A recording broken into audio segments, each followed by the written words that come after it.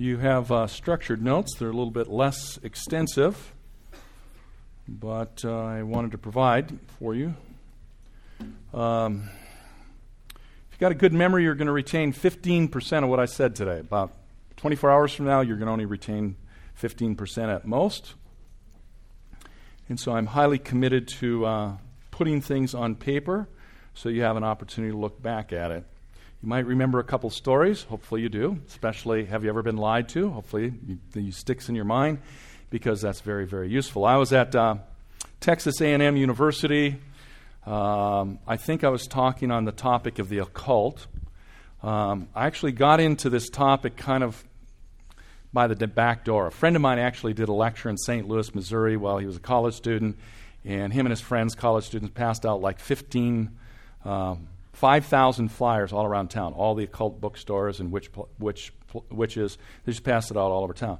They rented an auditorium, 1,500 people came out, and he spoke for like 3 hours on the topic, and then he did Q&A for like 6 hours. The whole night he was doing Q&A. And it just came unglued in a good way. And he had an opportunity to deal with all these counterculture people. And so I got the idea from him. I said, man, I'm gonna do it on my campus, man. Maybe somebody will come out. So I did some research on Satanism, and we did some publicity, and about 250 students came out, University of Wisconsin at Oshkosh. That was huge for us. Actually, part of the lecture was on the 10 o'clock news in Wisconsin, regional news. They interviewed me. So it was kind of a fairly big thing, and then it just spread. I started doing it all over the U.S., and then the lecture shifted from devil worship. I changed the title to The Occult, Doorway to the Supernatural or Dangerous Dabblings, ? So I did it all over the place. So, it's kind of ironic, I get to talk about Satanism and use it to tell people about Jesus. But, whatever, So anyways, at Texas A&M, I was doing this lecture on the occult, and then I always do Q&A time. And now when I do Stump the Professor, I only speak for 15 minutes, and then I do Q&A, because Q&A is where you really get to deal with what people are thinking and dealing with. So, but Q&A time, a number of people ask me questions, but one guy asked me, he's like, what do you think about Islam? And some questions are a little bit more dangerous. You have to kind of, be a little bit gentle, and you better not say too much too soon. And so I said, well, there's a lot of things that I agree with Islam. Islam says there's one God. Islam says God is just, says that God is the creator, says that God is going to judge people. I said, I agree with all of those things. I think those are actually right. But then I said, but I would be dishonest with you if I told you that I agreed with everything within Islam, because I don't.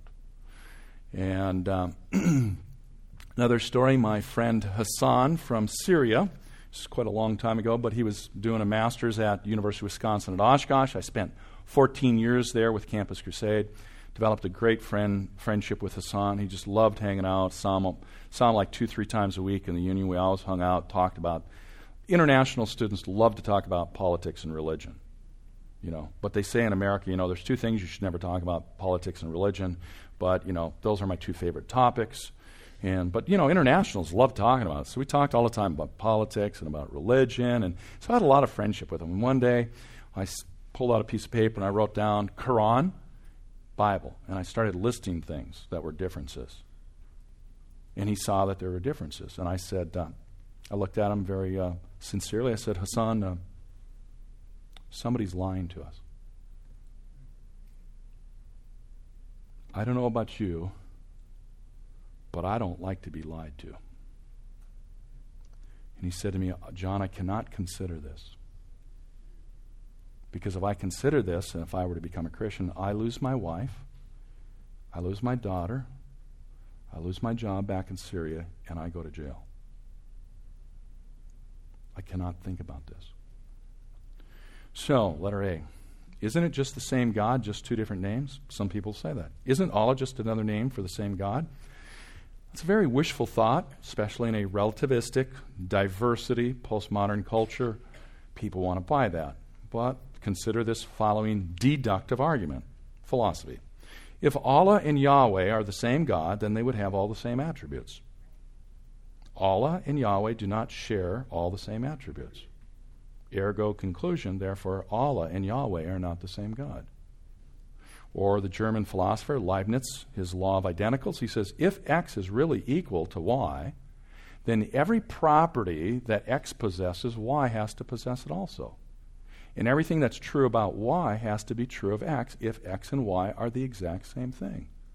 If I talk about my friend Mike Maynard and then I talk about another person, the head football coach at the University of Redlands, if I'm talking about the same person, every quality about Mike Maynard has to be true about the head coach at University of Redlands, head football coach. And everything I say about the head football coach at the University of Redlands has to be true about Mike Maynard if I'm talking about the same individual.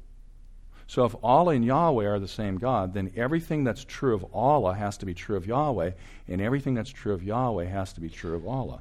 But that's actually not the case. So, if I answer this question philosophically, are we talking about the same God? The answer would have to be an extremely strong, emphatic no. Of course not.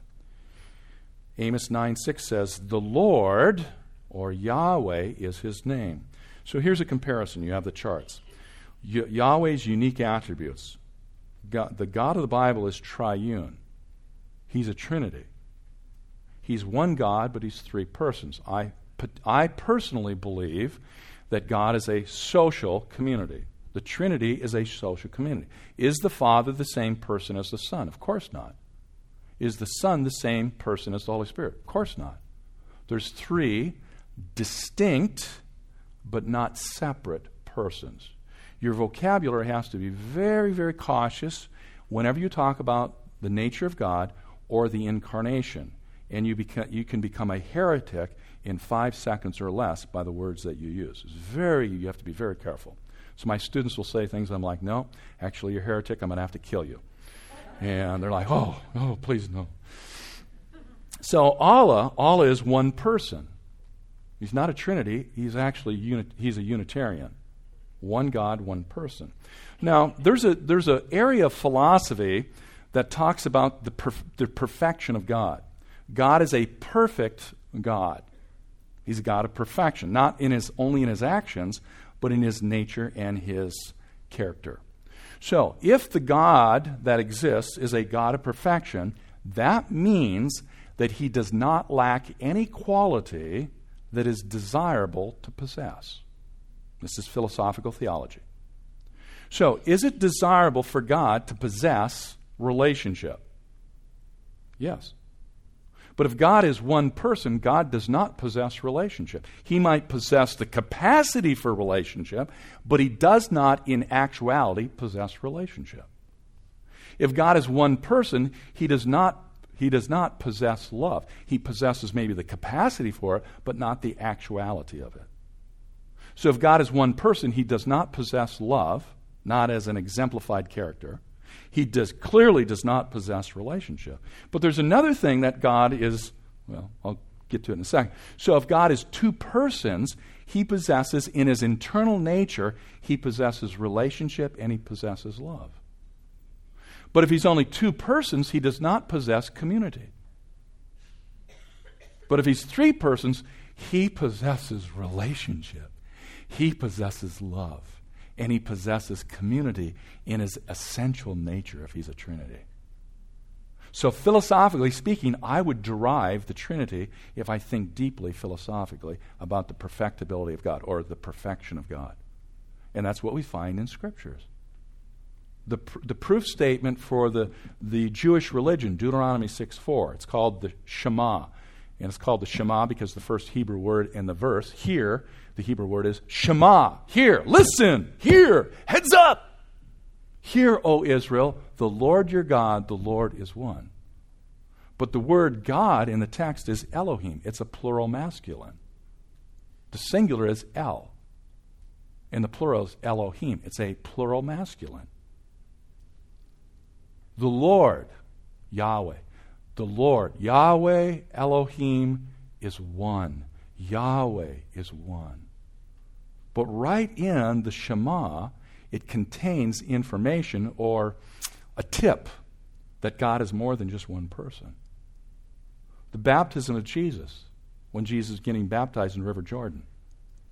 From heaven, God the Father says, "This is my beloved Son, in whom I'm well pleased." And the Holy Spirit descended from heaven and landed upon Jesus, came upon Jesus. You got three distinct persons. So Christianity says Yahweh is triune. If he's not triune, if he's Unitarian, he's not a perfect God. He lacks something. God didn't create because he needed relationship. God created because of prerogative and choice. He doesn't need us, he wants us. Second thing, God is personable. He's intimate. He wants to have a relationship with us. Allah is an impersonal being, impersonal in that he doesn't want a relationship with you. When I ask Muslims at times, I'll say, if you could know God personally, would you want to? I've gotten the same response 100% of the time for 40 years straight. That is not possible. Does the God of the Bible care about how you feel? Does he care about your problems, your stress points, your cares? Does he care about just the big things, whether or not you got cancer and you're going to die, or does he care about, a parking place at Walmart? He actually cares about it all. A friend of mine prayed he lost a dime. It was very special to him. It had memories associated with it. So he prayed. He's like, God, please let me find the dime. That day he found the dime. A year later, he prayed for $3 million. He's like, God, I need $3 million. And 30 minutes before the deadline, God brought in all the money. The name of that man is Bill Bright, founder of Campus Crusade for Christ. God is concerned about a dime. Such insignificant, but significant to God because it's significant to me. The God of the Bible cares about you. Does the God of Islam, the God of the Quran, care about you? Heck no, he doesn't care about you. So you want to know the details of your life? No, absolutely not. Does he care about whether you're sad or happy? He has no connection. You exist simply to serve him. He doesn't care about you in the least bit, so don't bother telling him it. Pretty different. Quite different. Yahweh desires relationship. Jeremiah 31, he says, I've loved you with an everlasting love. He wants to bring us close to him. Draw near to God, and he will draw near to you. This God that is real wants relationship with us. This is wild. This is crazy. But it's good and it's true. The God of Islam does not desire a relationship, nor can you have it. Yahweh is immanent. He's involved. Jesus Christ intervened in human history. He became a human being. He lived among us. This is what John says. He set up his tent with us. He pitched his tent. He tabernacled with us. This is a God that wants to be involved in our lives. This is just mind-boggling. I can't understand why people don't want a relationship with God. I'll ask. I do a lot of work with Chinese international students. I go to China all the time. I've been to China 7 times in the last 3 years. I'm going in January. I love China. Got tons of friends all over the place. Half of them not Christians. And I'll ask them, wouldn't you want a friendship with somebody like this? They're like, yeah. It's available. Allah is distant and removed. He doesn't care a rip about your life. Yahweh is filled with grace. From start to finish, he's filled with grace. Even when God has to judge, he's filled with grace and mercy.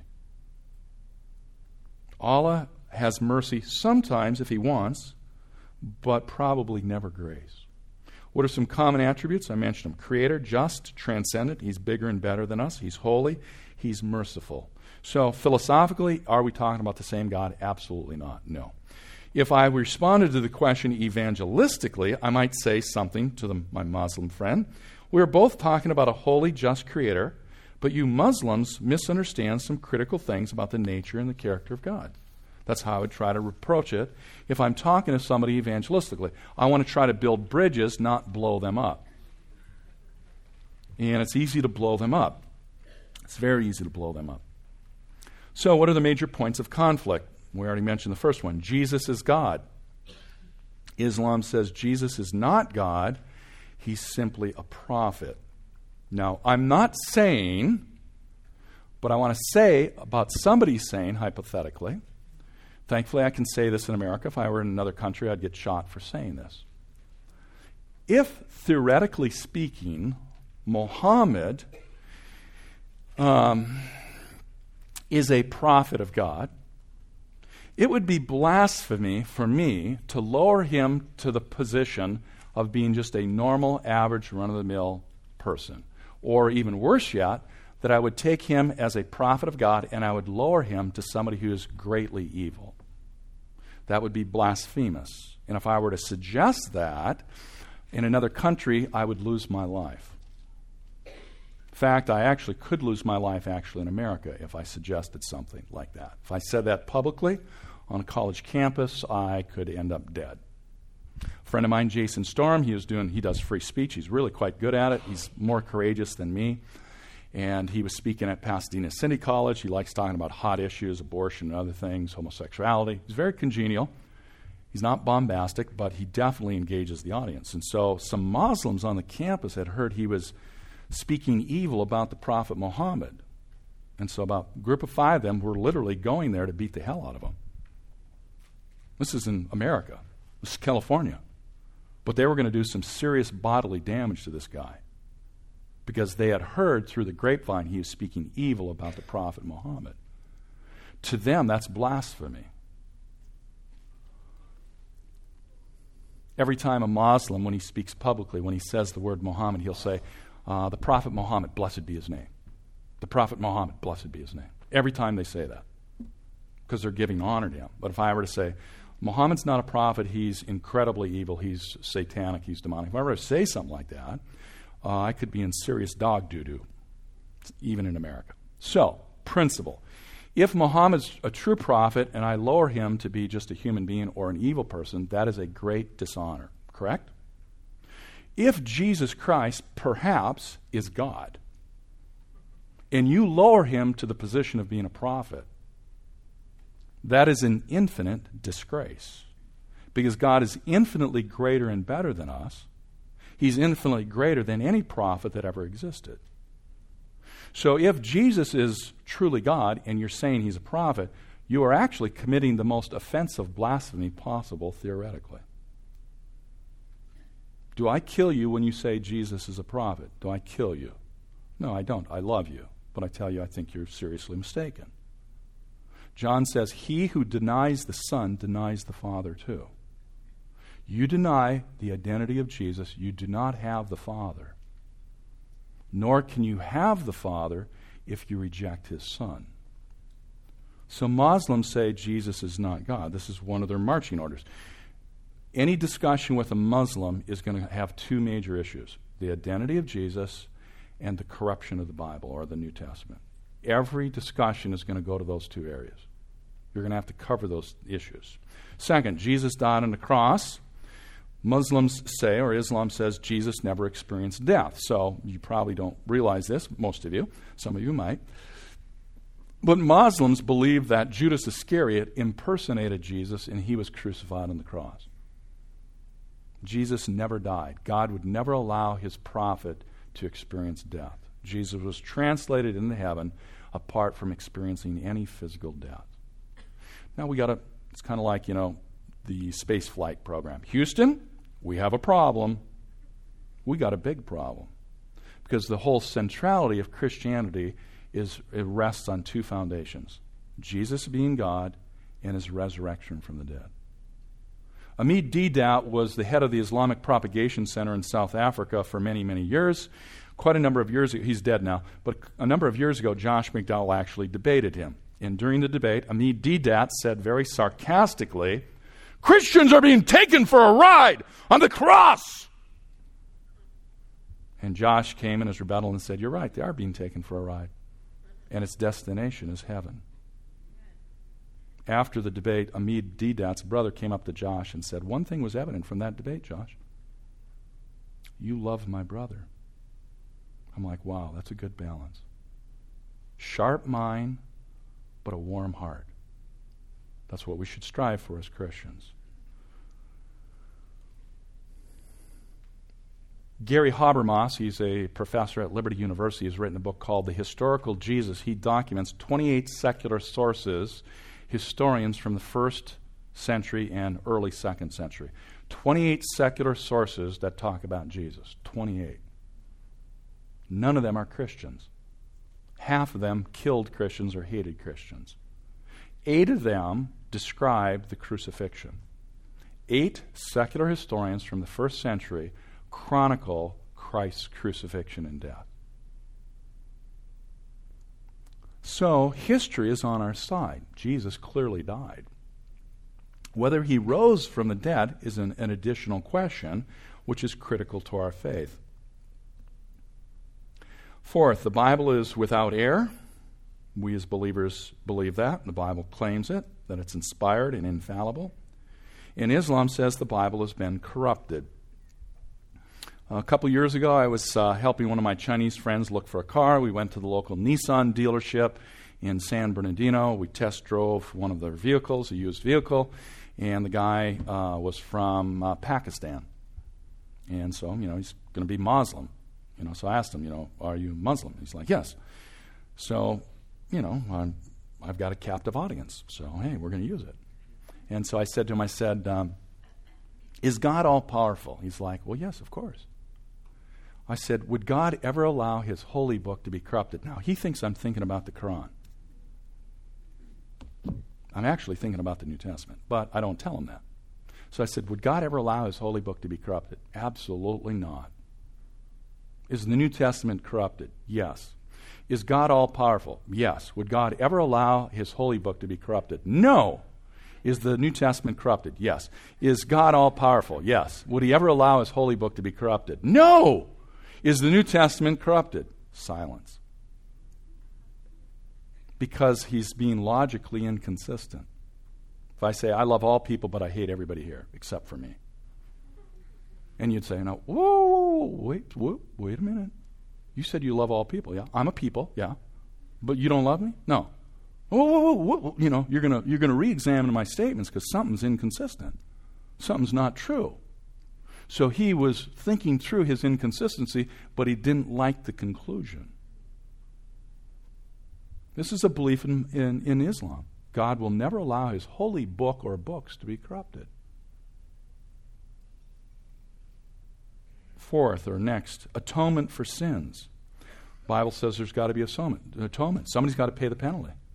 How do you pay a $100 speeding ticket? $100. How do you pay a death penalty ticket?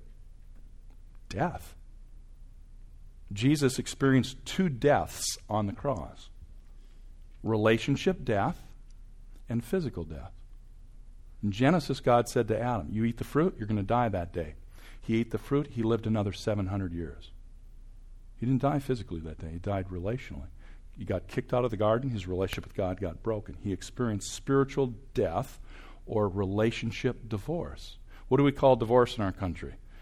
It's the death of the relationship. So Adam experienced the death of his relationship with God. Jesus, when he was on the cross, one of his 7 statements, my God, why have you forsaken me? I'll tell you why. He knew why. Because the burden of sin had been laid on Jesus, and now he's paying the penalty, and he's experiencing spiritual separation from the Father. Relationship death. And then after that, he breathed his last, and he said, Father, into your hands I commend my spirit. And he experienced physical death. Experienced both. So it takes death to be able to pay a death penalty. $100 speeding ticket, pay it by $100. How do you pay a death penalty? Death. Jesus died to pay it for us. That's atonement.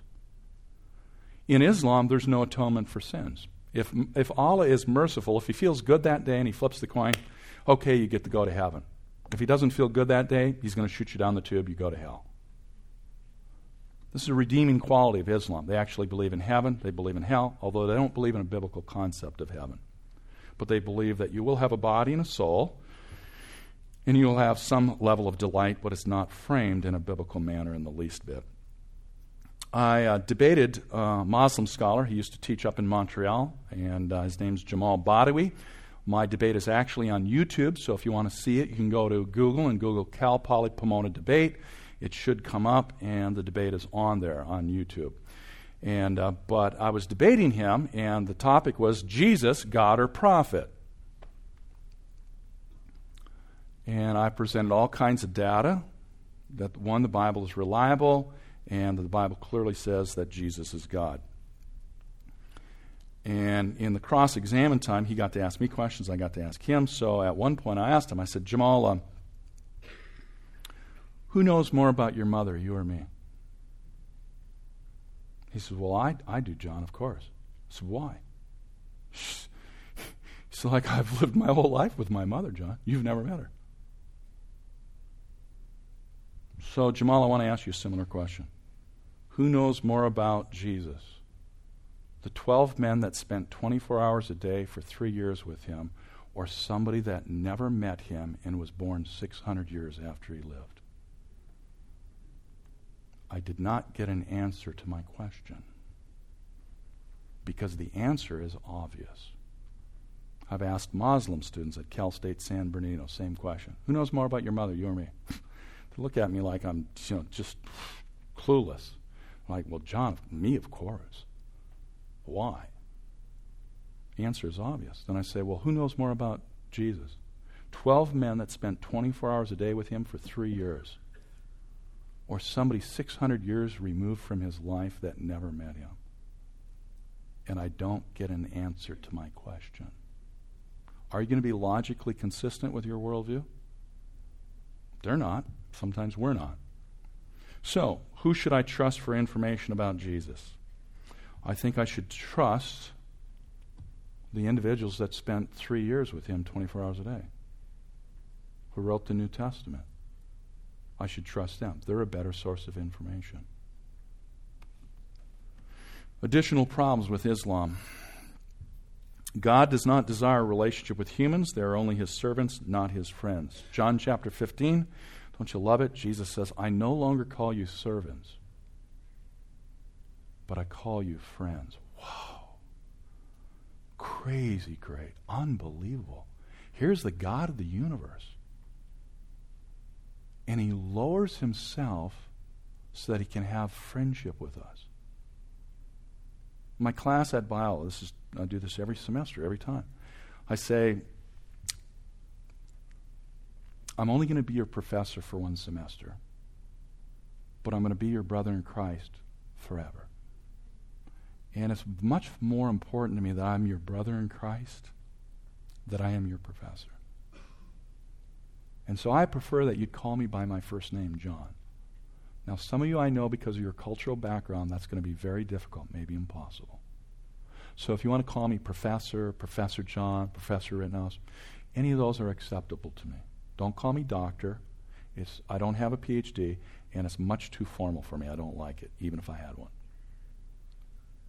One of the reasons why is because we have to be on a peer level to have the deepest friendships. And intrinsically, for 40 years, I've tried to develop friendships with people. And when there's titles, they tend to remove us. They tend to create distance. And I'm trying to do the exact opposite in relationships, even with my students. I want to get close to them. I don't care if I'm a professor. I don't care if I have a master's degree. It's it's important and stuff, but it's not that valuable to me. It's good, but it's not in my thinking process. I'm their brother in Christ. They're my brother or sister in Christ. We're part of the same family. And so I want connection.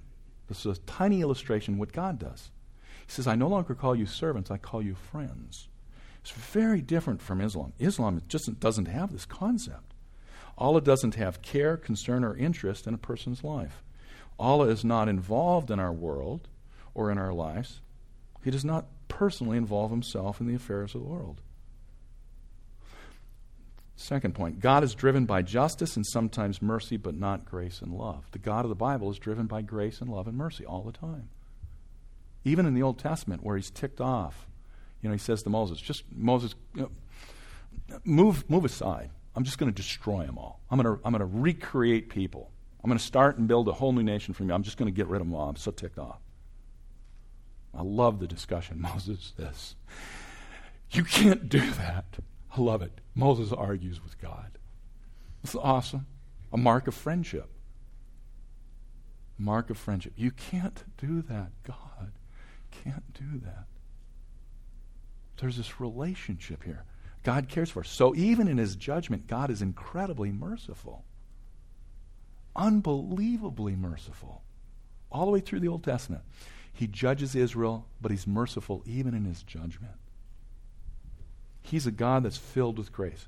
The law came through Moses. Grace and truth came through Jesus Christ.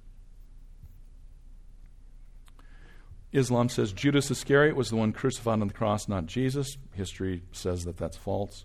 I can prove it based upon history. Islam is a highly fatalistic religion. Everything that happens is the direct will of Allah. That's very depressing. Why do bad things happen to good people? Because that's what God wants for you. That's a very inadequate answer, and it's inconsistent. A little bit of a tangent, the problem of evil. There's two components to the problem of evil, or pain and suffering: intellectual and emotional. So if somebody comes into your life, or say you're a pastor or a counselor or just a Christian friend, somebody comes and says, my child is dying of cancer, or my son died of leukemia, and they ask you the problem of evil. Why does God allow pain and suffering? They're not looking for a theological or philosophical answer. They're looking for an emotional response, counseling response. And I would say in response to that, God knows what it feels like to lose a son. God shares your emotion, your pain, your heartache in your heart. He understands that pain. God of Islam has no association with that type of response. Islam teaches, and the Quran commands, violence towards unbelievers. That's you and I. I was at the University of Nebraska at Kearney. I was doing a lecture entitled One True Religion. It was a culmination of a week of events that Campus Crusade had sponsored there on the campus. They brought me in. I spoke on this topic entitled, Is One True Religion Really Possible? Well, our culture would say no. Of course not. And I start by saying, have you ever been lied to? Yeah. That proves that truth exists. 2 + 2 = 4. How many right answers? 1. How many wrong answers? Lots. Actually, I'll tell you a little side story. When I was at one of the schools in Ohio, I made that comment, was 2 + 2 =. I got into trouble, actually. So sometimes I'll correct my mistake. Usually I do, and I am now. But there were some math majors there. And so they said, well, John, it depends upon what base you're talking. So I'm like, okay, fine. I'll fix the problem. So if you'll notice in your notes, your previous notes, I put 2 base 10 plus 2 base 10 equals what base 10 expressed in a whole number integer? So only one right answer to the question. So I do that all the time when I'm in mixed audiences, secular campuses. I'll say, what's 2 base 10 plus 2 base 10 expressed in a whole number integer, base 10? And the math majors are like, yeah. And everybody else is like, what? What are you talking about, Could you be, human? Just get it to us in English, So there's only one right answer, 4. How many wrong answers? Infinite. So that was the context of this talk. And so, I was talking about one true religion, truth exists, 2 + 2. Christianity is that religion, the true religion. There's a girl there from Nepal. Nepal is the only country in the world where the official religion is Hinduism. It's against the law to change your religion from that of your father. It's 2 years in jail if you get baptized into a different religion other than Hinduism. She was from Nepal, and she says, I'm insulted by what you said. Because I said Hinduism was false. I said, well, I'm sorry for offending you, but, truth still stands. Hinduism is not a possibility because it says the universe never had a beginning. And I know that to be false. And so the very foundation of your religion starts with a false premise.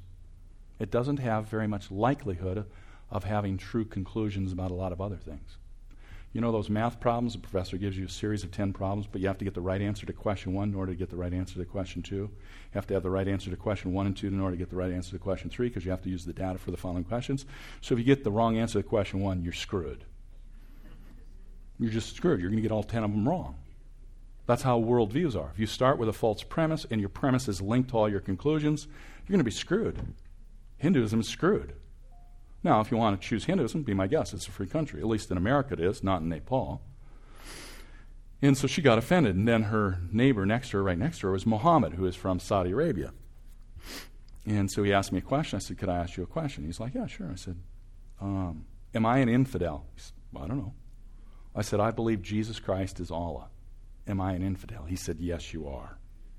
I said, what do you do with infidels in Saudi Arabia? He looks at me and says, we put them to death. I said, that's why I'm glad I'm in America, not in Saudi Arabia. Yep. And after the first debate I did at Cal State Long Beach with Jamal Badawi, I was having a conversation with one of the Muslim guys that was about my age. I had a great conversation. I really liked him. And he says to me, and not unkindly, but he says, John, I think you're going to hell. I said, I really appreciate your belief, actually, because I think that truth is exclusive. 2 plus 2 excludes wrong answers. And one of the things I appreciate about Islam is it actually claims exclusive truth. I like that. If it's truth, it should be exclusive. It should exclude everything that's false. So I greatly appreciate that, actually. And I said, we're on equal footing because, I believe you're going to hell. So we both agree one of us is going to hell. And I said, I like that. We're good. We're doing good. The question is, which one of us is right? As Bill Hybels says, I'm going to bet my money on somebody who conquered death, not somebody who's still dead. Jesus Christ is alive. Muhammad isn't. So Islam teaches violence towards believers. I've had a couple of Bible students, one in particular in my apologetics class. He is from Afghanistan. When he was in Afghanistan, he wanted to learn English. So one of his friends said, hey, there's this American teacher that is doing English classes. What's she using for the textbook Bible? And so they come over to her house. She's actually, undercover missionary for Jesus, She's part of the CIA, Christians in Action. And so she's sharing the gospel in the context of teaching English. Muhammad comes along that day and sits in an English class. It was the last day of the series of the classes, and she offers a New Testament to them. And so he accepts one. All of his friends gave him grief. You shouldn't be accepting that. That's the Christian Bible. You shouldn't be doing that, which is actually contrary to what Muhammad said, because Muhammad told people to read the book, the Bible. So they're actually disobeying Muhammad, but hey, whatever. And so he accepts it. He gets a lot of flack from his friends, and he says, I'm not interested in becoming a Christian. I just want to read something in English. So he starts reading the New Testament, and it dawns on him that the New Testament talks in language like Jesus is God, and it ticks him off like crazy. And so he goes back to this teacher to kind of pigeonhole her and argue with her and set her straight. And so he does, and she just keeps on going to the text, telling him what it says, and, it's been corrupted. No, actually, it's not been corrupted, actually. And so, actually the light finally comes on, and he becomes a believer. But he's got a problem. He's in Afghanistan. His whole family is Muslim. So, unfortunately, he lets the information out that he'd converted and he'd become a believer, a Christ follower. So his uncle threatens his life. His father threatens his life. He starts getting, the writing on the wall, I better get the heck out of Afghanistan, otherwise I'm going to be dead. So he buys a ticket to America, but it's got 2 ticket stubs, 2 ticket boarding passes, one to Dubai and then one from Dubai to America. So when he goes through security to get out of Afghanistan, he doesn't show him his boarding pass for America, because that will be an alert. Why are you leaving? Why are you going to America? So he doesn't. He just gives it to him for Dubai, because lots of Afghanis go to Dubai to work, and they'll come back after a week or whatever. So he gives him the boarding pass. He stamps it, clears security. He's like, thank God. Thank God. And when he gets in Dubai, he's like, I made it. I'm alive. He's been in America like 6 years. When he calls his dad cusses at him and hangs up the phone, won't talk to him. That's the response of Islam. What do we do with unbelievers? We kill them. We put them to death. I think that we have a time bomb ticking in our backyard in America, quite frankly. We have a time bomb. It's called Muslims. It's called Islam. It's ticking. It's a time bomb. We have some Muslim terrorists. I'm not a conspiracy theorist. But we have some of them that will bring their wife here, and their kid will be born in America, and they get an American passport. Then they bring them back to whatever country. They train them as a terrorist. You can't deny them entrance into America because they have the platinum entry thing. American passports, highly valued. Tons of Chinese will come to America, bring their wife during the last couple of months of pregnancy so that they can be born here and they have American citizenship. If they're Chinese, I have no problem. The more the better, okay? But we should be a little bit more discriminating on who we issue passports to. But America doesn't wake up until The Russian proverb says this: you'll know it's too late when it's too late. We woke up on 9/11 that you shouldn't let people, hijackers, into the cockpit of airplanes. I think any fool should have figured that out before 9/11. But it took us until 9/11 to figure out that's stupidity par excellence. But it cost us about 4,000 lives to figure that one out. Yep, oops. And so, we're going to figure this other thing out, but we got a time bomb in our backyard. Does that mean every Muslim wants to kill you? No, of course not. But the Quran is a violent document. The Quran, 106 times, you can find it on the websites in your notes. Go to it, thereligionofpeace.com. Go ahead and look at some of that stuff. They have a body count on that website every day. How many more bodies have been, people have been killed because of Islam? So when people say peace-loving religion, I'm sorry, I apologize, but I want to vomit because it's not true. Do individual Muslims sometimes appreciate America and want to have peace? Yeah, of course, yes. But they're not being consistent with their religion. So when our politicians say, well, those are radical Muslims, it's an oxymoron again. If a Muslim truly follows the Quran, it advocates violence towards anybody that does not embrace Islam. That's what it says. You can look at it. The website chronicles 106 verses that says treat unbelievers harshly, put them to death, get rid of them, all kinds, 106 times in the Quran. This is a violent document. It's in a big contrast to the New Testament. What are we commanded to do? We haven't always done it right, but Jesus says, love your enemies. Not only love your neighbor, Jesus ups the ante on the Sermon on the Mount in Matthew chapter 5. You have heard that it is said. You have heard that it is said, but I tell you.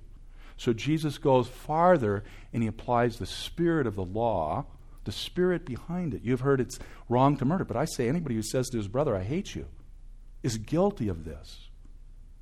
And he applies it to love. This verse gets misquoted. Matthew 5:48. Be perfect as your heavenly Father is perfect. Now that's nice, but the context is actually love. He's not talking about moral and ethical perfection. That's good too, but that ain't going to happen until we drop dead. He's actually talking in that paragraph about love. So he's saying, I want you to love perfectly like your Father in heaven loves perfectly. And part of that is loving your enemies. That's hard as heck. I don't want to love my enemies. But the text says love your enemies. So who would you like to have living next door to you if you're an unbeliever or an atheist? A Muslim who follows the Quran or a Christian who follows the Bible? I would like to have a Christian who follows the Bible because the Bible commands me to love him no matter what his disposition is. And my non-Christian friends in China, they pick this up. I tell them, I say, you never have to become a Christian for me to be your friend. I'm your friend and I love you no matter what. But because I love you and I'm your friend, I want you to become a Christian because it's in your best interest. The God of the universe offers you forgiveness and friendship. How can you reject that? How can you say no to that? This is the best offer in all of human history. The God of the universe wants to forgive you. He wants friendship with you. Whoa. That's why I spent my whole life, the last 40 years, telling college students about Jesus. Graduated in chemical engineering. Got offered in $80,000, updated for today's dollars. Got offered a job for $80,000 when I graduated. Said I'm not interested. I went to work with Campus Crusade. Got the equivalent of $20,000 instead of $80,000. Could barely pay my rent because I made so little. I made $395 a month back then. $395 a month. My rent was $175. Figure out the math. I didn't go on staff because of big bucks. I went on staff because I had driving passion. I want to have the greatest influence for Jesus Christ in my life. And making more money for Amoco Oil Company, albeit it's totally good and fine, I didn't think I was going to have my greatest impact for Jesus doing that. So I said no to chemical engineering. I said yes to being in full-time ministry. I've been doing that for 40 years. The ethics, D. Let's see, where am I at? Okay. 7 minutes. The ethics of Christianity: love your enemies and bless those who persecute you. Love your neighbor as yourself. Love God with all your heart, soul, mind, and strength. Now, Christians haven't always done this. Whether it's the Crusades during the Middle Ages, whether it's the 30-year religious war in Europe, whether it's the Inquisition, Christians haven't been perfect. We haven't always applied this perfectly. We need to take the black eye when it's deserving, but we need to remind them that the ethic and the foundation of Christianity is love God, love people. And we're commanded to love those that we don't agree with, those that we consider our enemies.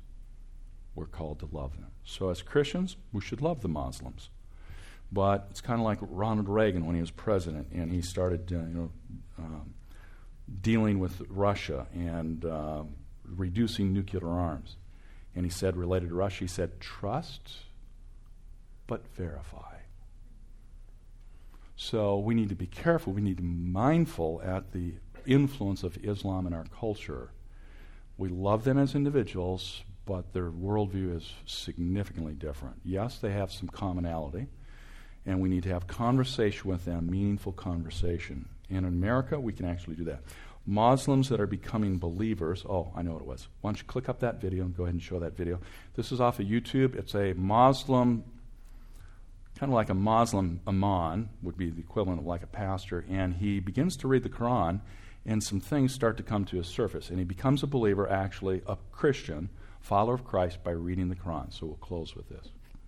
Go ahead and show it whenever you're ready.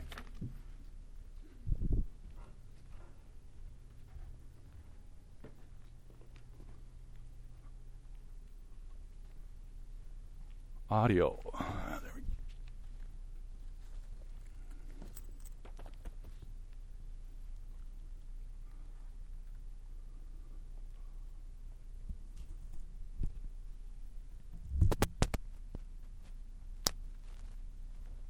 So I preached there, Jesus is not God.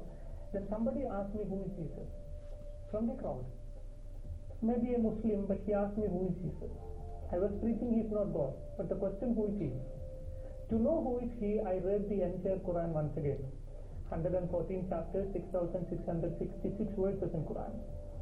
When I read it, the name of Prophet Muhammad I found in Quran 4 places, but the name of Jesus I found 25 places. There itself I was little confused. Why Quran giving more preference for Jesus? And second thing, I could not see any woman's name in Quran. Prophet Muhammad's mother name or wife's name or children name, no. In the Quran there is only one woman name I found, Maryam, the mother of Jesus. No other woman name. And in the Holy Quran chapter 3, the name of the chapter is Family of Maryam. And the Holy Quran chapter 19, the name of the chapter itself is Maryam.